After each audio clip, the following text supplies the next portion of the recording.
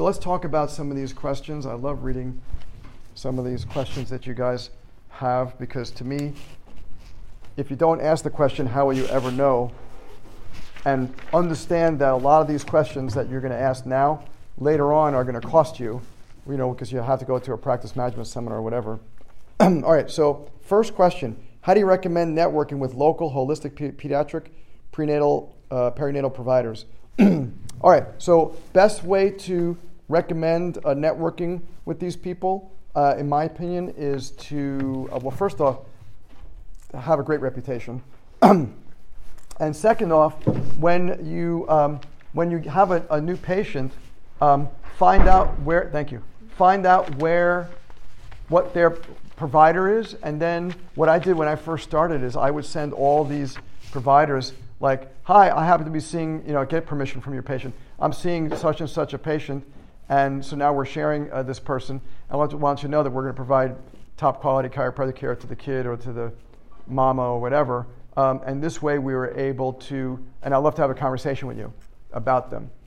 So I would open this channel based through a mutual patient. So I found that to be very helpful way to network with thank you. A very helpful way to network with other providers. That's loud. All right. Next question. Let me put this here.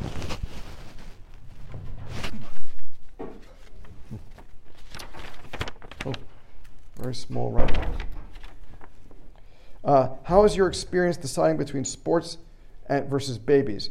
Okay, so athletes are smelly and they complain a lot.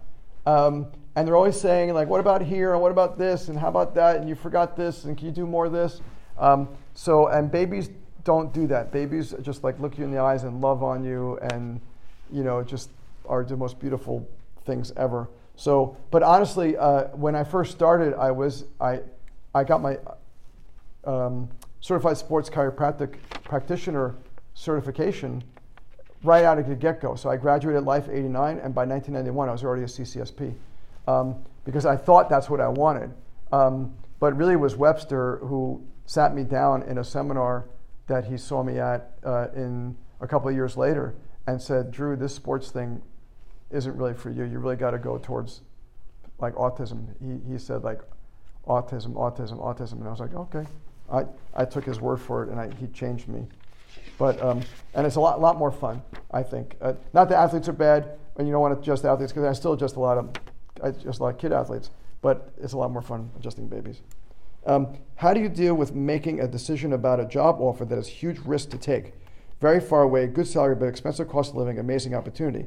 All right, that's a great question. Well, first off, whoever has that issue, congratulations, because it's always good to have, this is what they call a good problem, right? Versus like some of your classmates have no opportunities like that. So this is a great problem.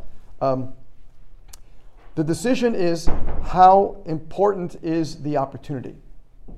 So in other words, if that being in that office is going to give you training you can get nowhere else, or it's going to give you an opportunity to potentially buy that practice that you in a place that you want to live in, that might be absolutely worth it. But if you're just going there because it's good money, it may not be worth it, right? So don't let at this stage of the game, money should not be where the deciding factor or where it is that you go. At this stage of the game, the most important factor is where am I going to learn the most or have the most future opportunity, right? Because the money's going to come. I'm telling you, the money's going to come. So don't make that the focus now. I have to pay back my loans. No, you don't. Not tomorrow. You will pay back the loans, and you'll pay back over time. But you have to. It's about making sure you're making the best possible use of your time now, right? So that's a great question. I like that.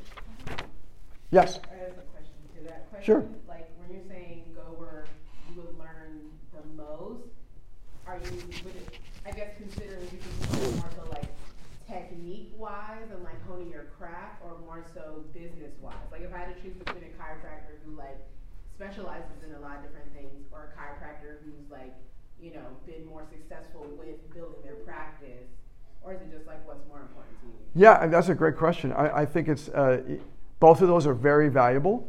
But not everybody is technique driven. Like, if you have a technique like, let's say, network, and well, that's a very specific kind of technique where it would be great to be with a practitioner who's super good at that you can learn from. But diversified, full spine, like that isn't as a bigger drive. So then it would be like the business opportunity. But understand too, and this is really important, and I'm telling you that this is how it really is out there in the real world. This is a personality-based thing. I don't care what anybody says. This is a personality-based thing. So you and I could do the same exact technique and say the same exact words, and one person could be super successful with it, and one person not as successful because someone's personality is different than another personality. So you can't say like, well, this person that does this in business, and if I do that exact same thing, I will get the same results. It's not necessarily transferable if you don't have the exact same personality, right? So and same with technique too. Gonstead, why did he invent the technique that he did? Because his hands were gnarled up. So that's why he has all these odd hand positions. Because if you ever look at it, he had arthritis in his fingers. So he didn't. That's why he has all these bizarre, placement of his hands and stuff like that. Because it made sense for his body. Now we've adapted it, right, to our bodies and made it more user friendly.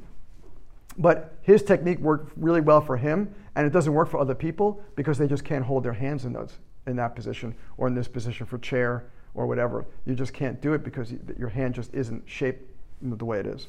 But that's a great question. Great question. How did you go about starting up your own practice from scratch? Phenomenal question. So, okay, I'm going to give you the secret of how I started up my practice in New Jersey and here. I did it the exact same way in 1990 when I first opened up in Jersey, and then 2001 when I first opened up here. And if I was to do it again, which I won't, if I was to start up another practice, I'm done starting up practices. This is how I would do it. So it's called a survey. You're going to do a survey. So what you're going to do is you're going to walk around with your iPad or whatever, clipboard. I use the clipboard, but they didn't have iPads when I was doing this. And you're going to go to every business in the area that you are thinking about opening up. So if you look at like where my practice is, I have like 20 businesses in my little community, and then I've got 20 businesses over by Kroger's and 20 more by Publix, right? So what I did is I walked to every one of those businesses at a good time, right? Like 8 in the morning, 9 in the morning, not like 5 in the afternoon when people are packed. And I said, hi, I'm Dr. Rubin. I'm the new chiropractor in town. I'm going to be opening up down the road over here. What do you think about this area? I didn't say, you should come to see me. Let me tell you all about chiropractic, blah, blah, blah, blah, blah, right? Nobody wants to hear about this, right? Everybody, they're busy and they don't want. But if you say something like, what do you think about this area? They're completely taken off guard. And sometimes you get some nasty people and they don't want to talk to you, and that's fine. But most of the time, you're like, oh, I love this area. It's great. There's a church over here, and I belong to this church, and I go to this meeting there at the church, and my kids go to this school, and I shop at this place, and it's really close to this thing. And you get these, and just write it all down on your iPad or your clipboard or whatever. Write everything down. And then the conversation will, and you ask them a few questions about it, like which church do you go to, and what school do you, just ask questions. And make it a polite 2-3 minute conversation. And at the end, one of two things are going to happen. The conversation will kind of die out, and you say, well, thank you so much. It was really nice meeting you. Do you mind if I invite you to my open house in a month when I open up? Sure. Everybody's going to say sure. All right, can I have your business card or a brochure or something to have your address on it? Would you mind if I emailed you? No, okay, great. Thank you so much. And now you start a list, right, of all these different places that you've gone to, and you've got the person's name, and you have their email address, etc. What's going to happen 10% of the time, however, is they're going to say, and remember, you haven't mentioned anything except for when you first said, I'm Dr. Rubin, a chiropractor. Other than that, you haven't mentioned it. So now you say, they're going to say, did you say you're a chiropractor? Yeah, I've been looking to switch chiropractors, or I've been looking for a new chiropractor, or my wife needs a chiropractor, my kid, and all of a sudden now you have a golden opportunity, right? And this is what you're going to do. Once again, you have your iPad, go onto your calendar, right, onto your calendar app thing, and you say, okay, as a way of saying thanks for the great, answering questions. You just gave me some time right now. I really appreciate it. What we're doing is we're offering all the people who I talked to on the survey, we're offering my new patient exam. Normally it's $160. It's just $50 if you sign up today, and $25, listen to this, $25 goes to the XYZ fund, and you come up with you find a local community issue that someone is raising money for. So for instance, there's someone, unfortunately, who has like leukemia down in the school district that I'm in, and they're doing like a GoFundMe kind of thing. So let's just say her name isn't Karen. Let's just say her name is Karen. So we're hooked up with a GoFundMe for Karen, and we're donating half of all our proceeds to the GoFundMe for Karen. And they're like, really? You're doing that? Yeah. I want my wife to come too. Can she come too? Absolutely. And now, bam. But here's the key. You got it. My goal, and this was the goal that I came up with, is 500 contacts you need to meet. 500 in a month to 6 weeks time. So this was my full-time job 6 weeks before I opened my practice, either in New Jersey or down here. But if you meet 500 people, how many new patients are you going to get from that?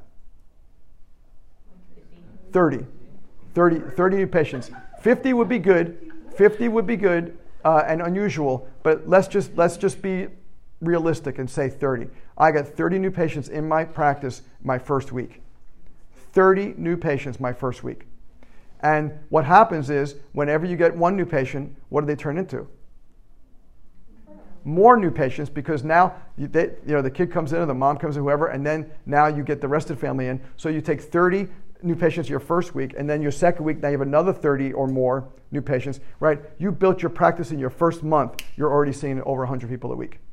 In your first month, you're seeing over 100 people a week just by doing this. And that's like how you seed your practice.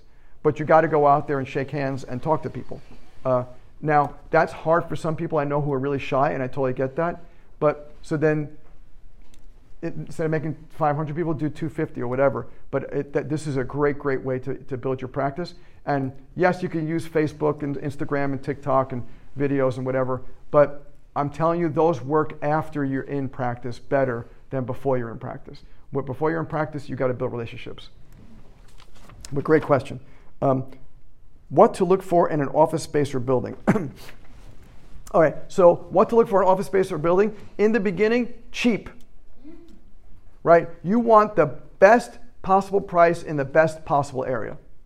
So my first office in New Jersey was this itty-bitty 800 square foot office that was already built out for a medical doctor who had retired. So I didn't have to do anything. It was the leads were lined in the walls. The electrical line for the X-ray was already in there. There was already chairs there. It was already carpeted. I did nothing. I walked in. I put down my 2 months worth of deposit, and I was in. And I had everything I needed. Every piece of thing we started adding things as stuff goes on. You don't need the gorgeous palace of chiropractic when you first start. You start off cheap and little, and you blow yourself up, right? So after a couple of months, we were doing so well, I bought chairs instead of the plastic gunky chairs that they had. And after a few more months after that, we put carpet down. And after a few months after that, we got some more chairs. And we just started building and building and building onto this place until we were busting out. And that's what you look for, is easy, low rent, but in a nice area, whatever area you want to be in. Don't be in an area you don't want to be in, but be in an area you want to be in, but make sure it's really, really low rent so you can. And then here's the best case scenario is like you blow out of the 800 square feet and then you go into another office, right? Or you build next door, or you knock down some walls and go into the next suite or whatever it is, right? And the worst case scenario, if things don't go well, is you just, you can stop. But you didn't have to put this giant outlay. People are saying, spend $50,000, $100,000 to build out. Don't do that in the beginning. You just spent $300,000 to get out of the school. Put $300,000 to build up out of practice. Don't do that unless you have the money. I mean, you got all kinds of money, then go ahead. But most people like myself didn't have that kind of money. How do you adjust a baby that won't sit still? This is a great question, and the key to adjust a baby that won't sit still is most likely the reason the baby won't sit still is one of two things. Either A, they're hungry, so have the mom feed the baby, whether it's breastfeeding them or formula or a cookie or whatever, because they're a toddler. And number two is clear your mind. Because most of the time, the reason that a baby won't sit still is because your mind isn't in the right spot. Your mind is all over the place. The baby is sensing that, and the baby doesn't like that. So if the baby isn't sitting still, you get up, you go to the bathroom, take a couple of breaths, come back out, and start over again. All right. How do you navigate the conversation where someone states you aren't a real doctor? Wow, that's a good one. Okay, I don't know if someone's ever said that to you, but nobody's ever said that to me in 33 years, that I'm not a real doctor. And what I will, if someone ever did say that to me, my answer would be, would you, like, a lawyer is a doctor, a dentist is a doctor, a podiatrist is a doctor. I mean, you don't have, a medical doctor is a medical doctor. Yeah, that's true, but I'm not a medical doctor. I chose to do something completely different, right? I want to help people in a different way. Not that what they're doing is wrong or bad, but I'm just as real as any other doctor because I spent 4 years at chiropractic school, took a bunch of national boards, right? I studied my tail off to do this, and I love what I do. That's how it. But nobody's gonna ask you that. Nobody's gonna ask you what grades you got. They're not gonna ask you any of this kind of stuff. There's much more of an assumption. How much is a reasonable salary to ask for as a new grad in an associate position in a city similar to Marietta? Great question. The range of salaries for an associateship is somewhere between $30,000 and $60,000 is a normal starting amount.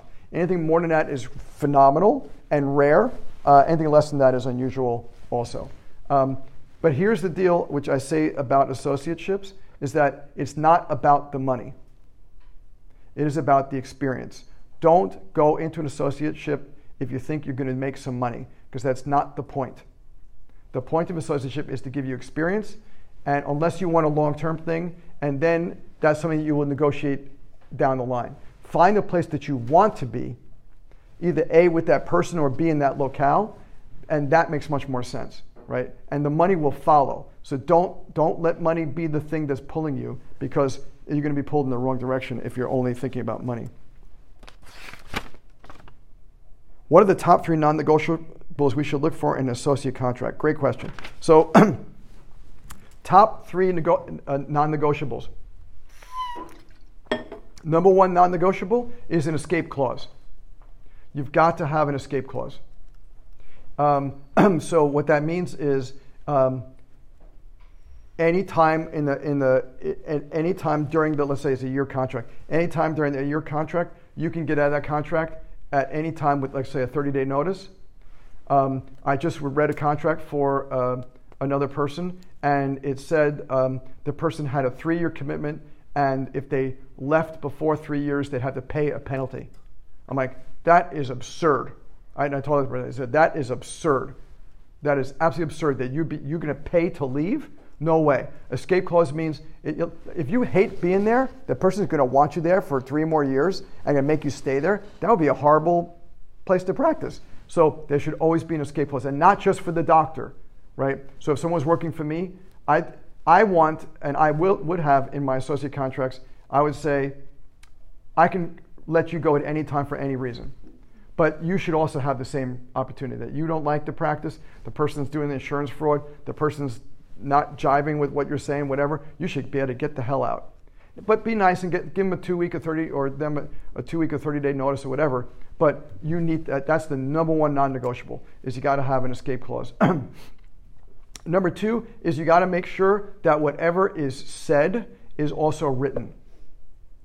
This is I will tell you the problem that I had with my associate job, where I only worked there for 6 months and got out because my doc was a very nice guy and he promised me a lot of things, but those things didn't come to fruition because they weren't in the contract.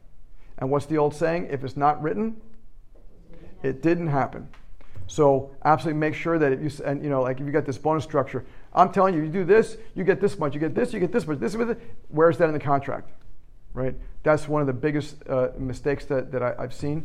And the third thing that I think is super important too is make sure that you actually get a contract, because I've had some other students who have literally graduated, flown, move to other places, and then all of a sudden they're like, oh, I didn't say that. Oh, I didn't do that. Oh, we're not ready for this. Oh, I don't know what you... And all of a sudden now they're backpedaling, and they move their entire life to this city to find out that it's not going to work, right? So make sure everything is signed, sealed, delivered. But here's the key thing. When you're doing this kind of thing, you get your contract, right, from your potential associate doc. Read it first before you send it to a lawyer. Don't have a lawyer look at it at first, because you got to strike out the stuff that, like, doc, there's no escape clause in here for me. Doc, there's no bonus structure like we talked about. We have to put that. So get all that stuff. Get the contract like squared away and then send it to the lawyer. Don't send it to the lawyer first and spend $3,000 to have them look at it and then have to add extra stuff to it. So wait till the contract is good from you and the doc, and now it's time to show it to the lawyer. When accepting a contract with another doc, should you get a lawyer to look it over? Absolutely. Like I said, 100% get a lawyer to look over it, because you don't know how to read a contract. But wait until you guys have squared away all the particulars. How do you recommend handling the transition of moving to a new state, knowing no one, but also wanting to start a practice while handling living in a new environment? It is not easy to start a new practice and to move, etc. But the way you handle that is find a place that you love, right? So never go to a place. Don't go to your hometown because it's your hometown. Don't go places where you think you might like if you never visited before. Make sure, as I said to my wife when we were finding both our different practices, that your heart sings wherever you end up. If your heart's not singing, then you're gonna have a hard time no matter where you go. You've got to make sure your heart is singing. And I answered the other two questions already. All right, a few more.